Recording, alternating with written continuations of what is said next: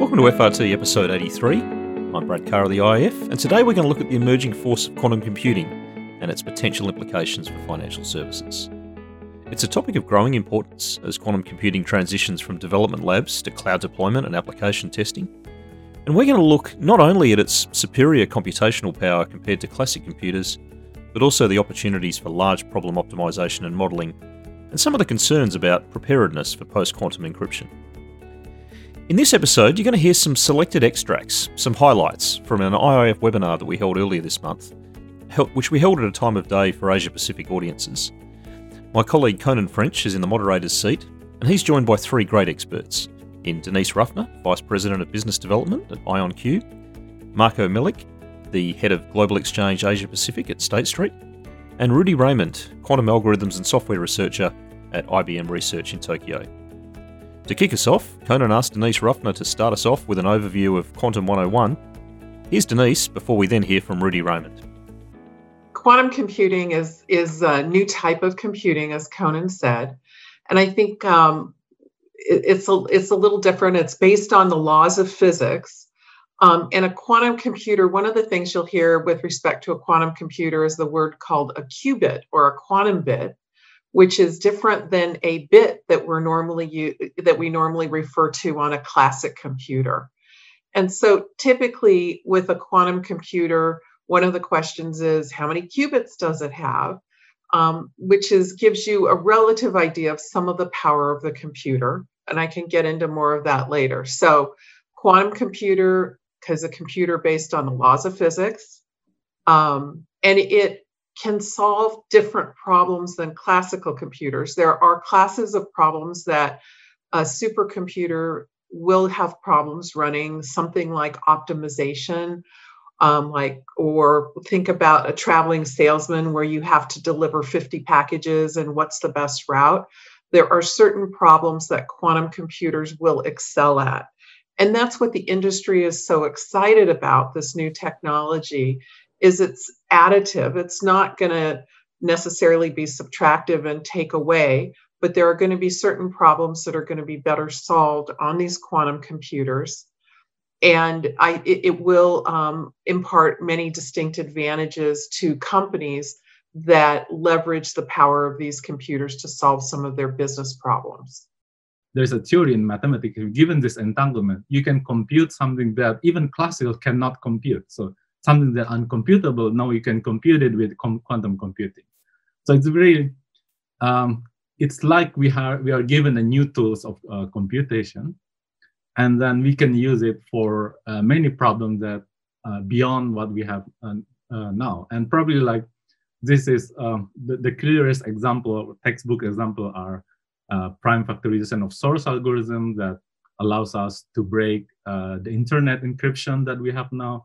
And also the most famous, one of the other famous one is Grover search that allows us also for Monte Carlo sampling. And both of them surprisingly relates to this financial sector. Marco, as someone who in your day job relies on classical computing and the power and systems that have been built today, but also has the physics background to understand quantum computing maybe better than many of your peers, what are some comments that you might share, or some flavor of why a shift to quantum computing might be so important if we're continuing to look for the great improvements that we've experienced in computing over the last 50 years? Yeah, thanks for that, Conan, and good morning, evening, everyone. To add to everything that Denise and Raymond said, there is obviously potential for that exponential improvement in delivery of computation. But I think the other angle that's relevant to all of us, it's looking back at the advancement of classical computers over what's now 50 years, if we start roughly in the 70s, and then realizing that, roughly the industry has been following something called the Moore's Law. And as a scientist, I have to give a caveat. This is a very loose use of the term law. It's really an observation. It's not a law of physics. And it's basically saying roughly every 1 to 2 years, the computational power will double.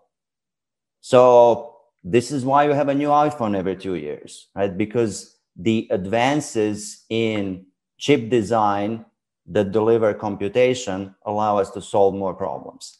Now, there's a lot of clever tricks in designing classical computer, but ultimately it all boils down to how small you can make the wire, quote unquote, the wire that transmits electrons back and forth. And that gives us smaller and faster computers. So in the 70s, this dimension that was relevant was measured in microns, so 1,000th part of a meter. Today it's nanometers, it's 5 nanometers. So an improvement of 2,000, a factor of 2,000. That's all great. But the size of a single atom is about half a nanometer. So we don't have much to go. So it's important to realize that this continuous development of classical computers, it will stop.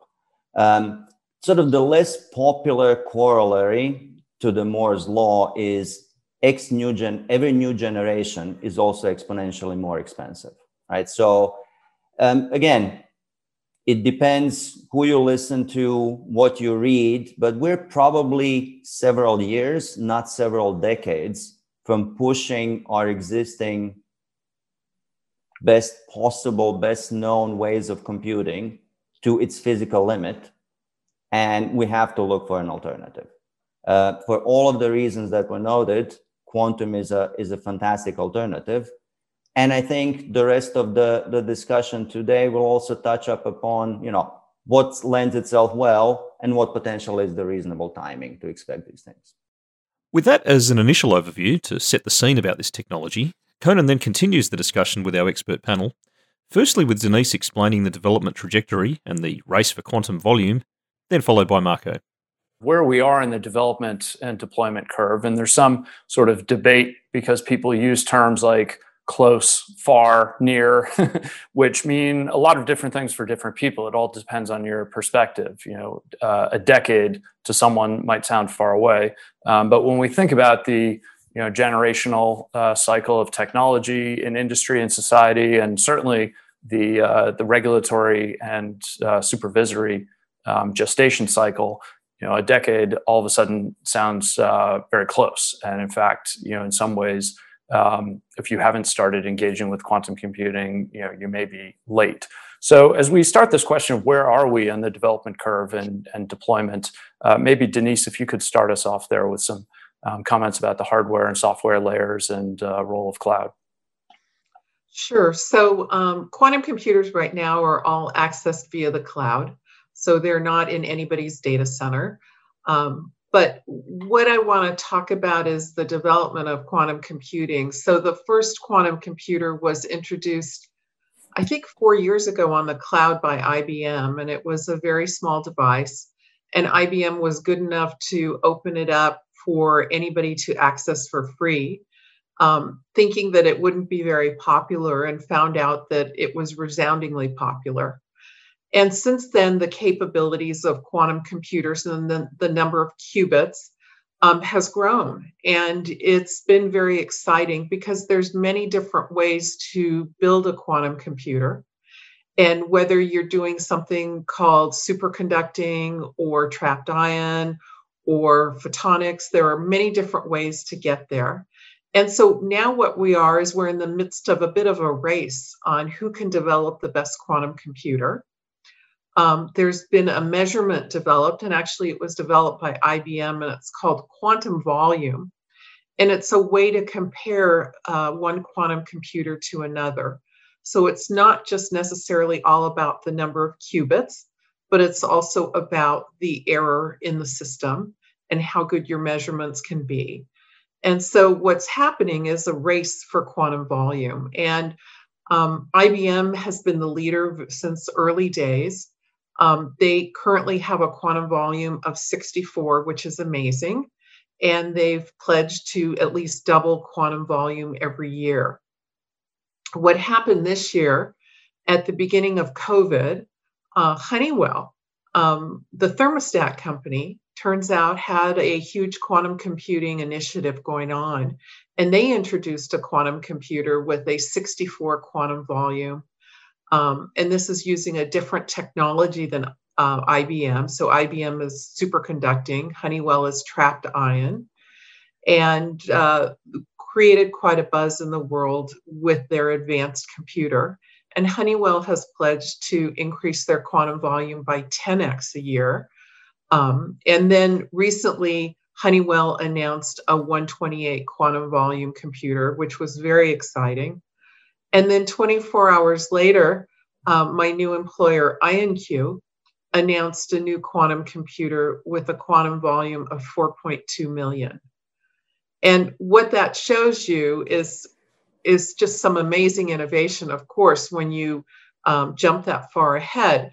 But it shows you that there's a race going on, and there are going to be different leaders along the way. And also that this technology is advancing much faster than we had anticipated. And so that's part of the reason why when I speak to Conan and I talk about quantum computing to anyone, I talk about the fact that you can't just write it off and say, oh, it's 10 years away, I'll worry about it 5 years from now. It's really starting to happen now, and it's moving more quickly every day. There are literally 100 companies in the world working on hardware, and I think we're going to see a lot of innovation in hardware, both in increases in quantum volume, decreases in the size of the computer. So there's a lot that's going to be happening in the world.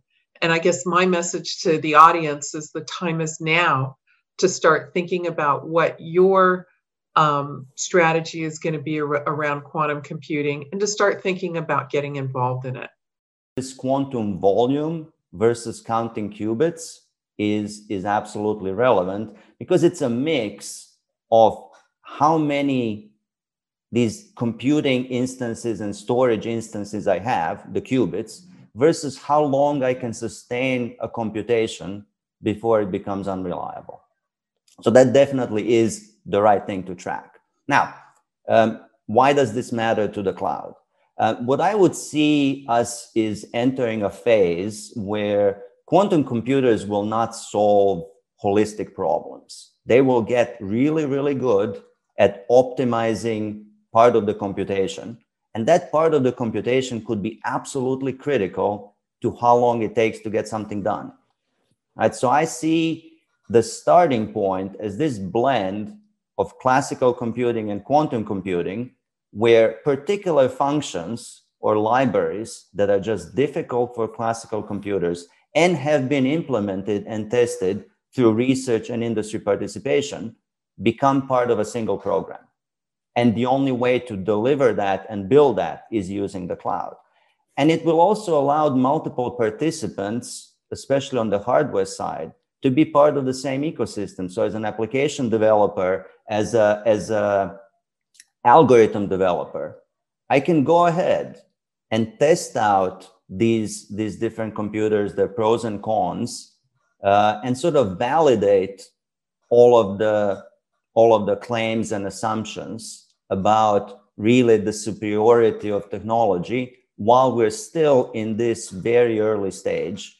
And I'm completely agreeing with Denise. This is a battle to whoever builds the first universal device. And to put these developments into a practical context for our industry, we'll now pick out part of the conversation where Denise and Rudy focus on some of the prominent applications across the economy and within the financial services industry. And then Denise and Marco will continue with some thoughts on quantum preparedness and some of the work of NIST, the US National Institute of Standards and Technology.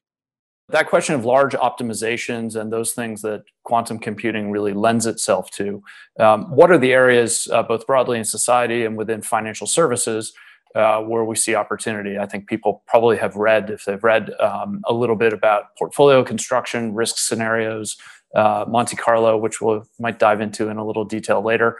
But maybe, Denise, if you could start us off with the areas that you see a lot of, what's the heat map in application development? So very interesting. I think that the greatest number of companies that have started in quantum computing is really in the banking industry. And we've seen quite a few of the major banks start quantum computing groups. and invest in hiring whole teams to start working on quantum computing solutions for the bank. But at the same time, we're also seeing a lot of interest in new material design. It started off with JSR out of Japan, a materials company, and we've seen a lot of different companies around the world, BMW, Bosch, looking at new materials, as well as pharmaceutical companies looking at how they can use quantum computing to speed up drug design and drug development and drug screening. Other areas where there's a lot of quantum computing interest is in the development of batteries. Are there ways that we can use quantum computing to figure out how to make batteries better?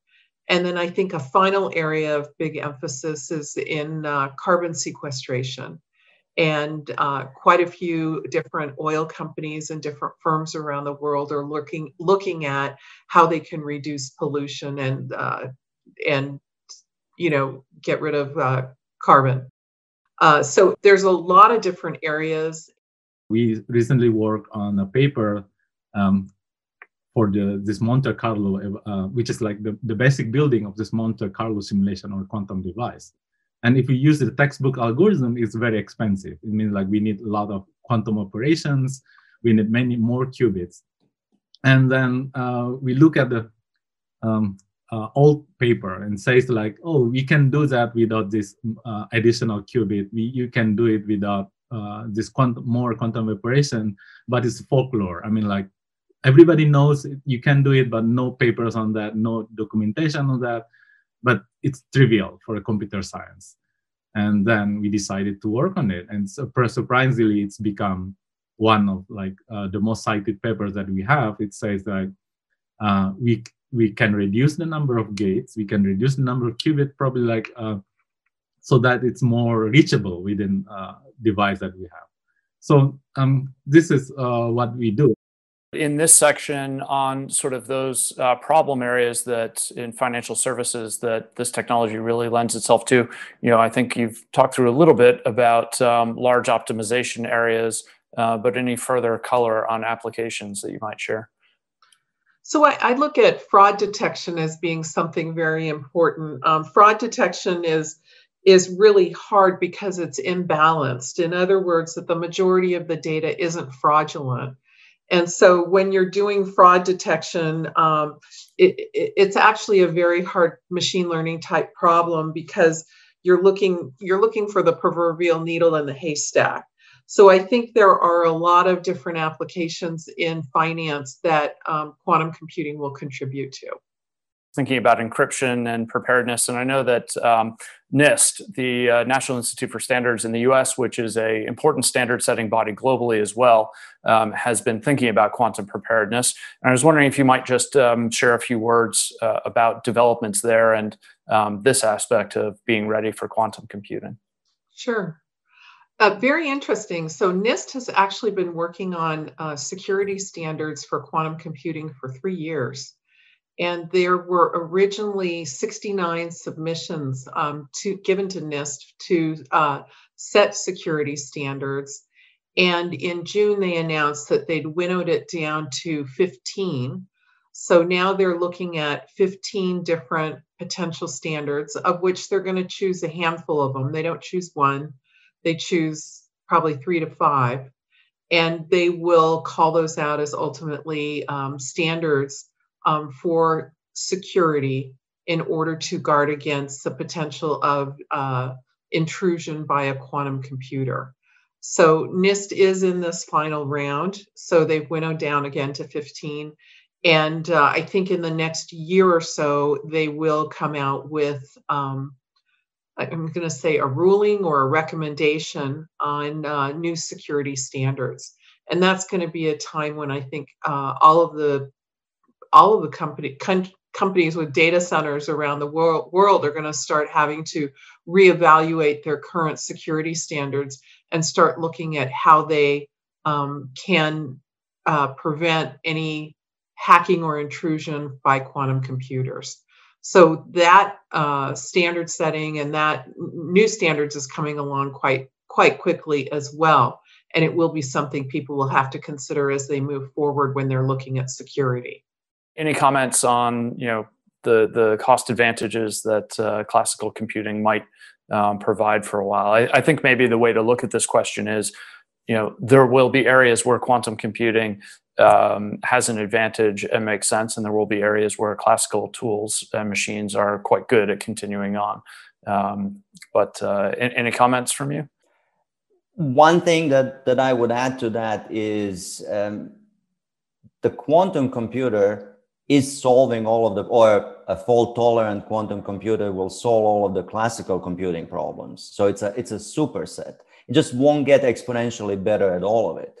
So if I think of the collapse of Moore's law for silicon-based computers, we need quantum computing to even continue that steady progress in a more efficiency and speed, even for classical computation, meaning problems that don't lend themselves better to quantum. A great discussion about a groundbreaking and far-reaching technology. To quickly recap on a few of the things that most stood out for me. In terms of current status or maturity, the race for quantum volume, fascinating to hear the story there of how IBM has achieved a quantum volume of 64 and committed to an annual doubling, how Honeywell had used a different underlying technology to recently step up from 64 to 128, looking for a tenfold increase, but then just the quantum leap, excuse the pun, of IonQ's dramatic step up recently to 4.2 million. Really shows that this technology's progress is happening here and now. I think it's important to again reiterate about cloud's role as an underlying enabler for quantum. It's a point we've heard before, but which Marco really explained and underlined here.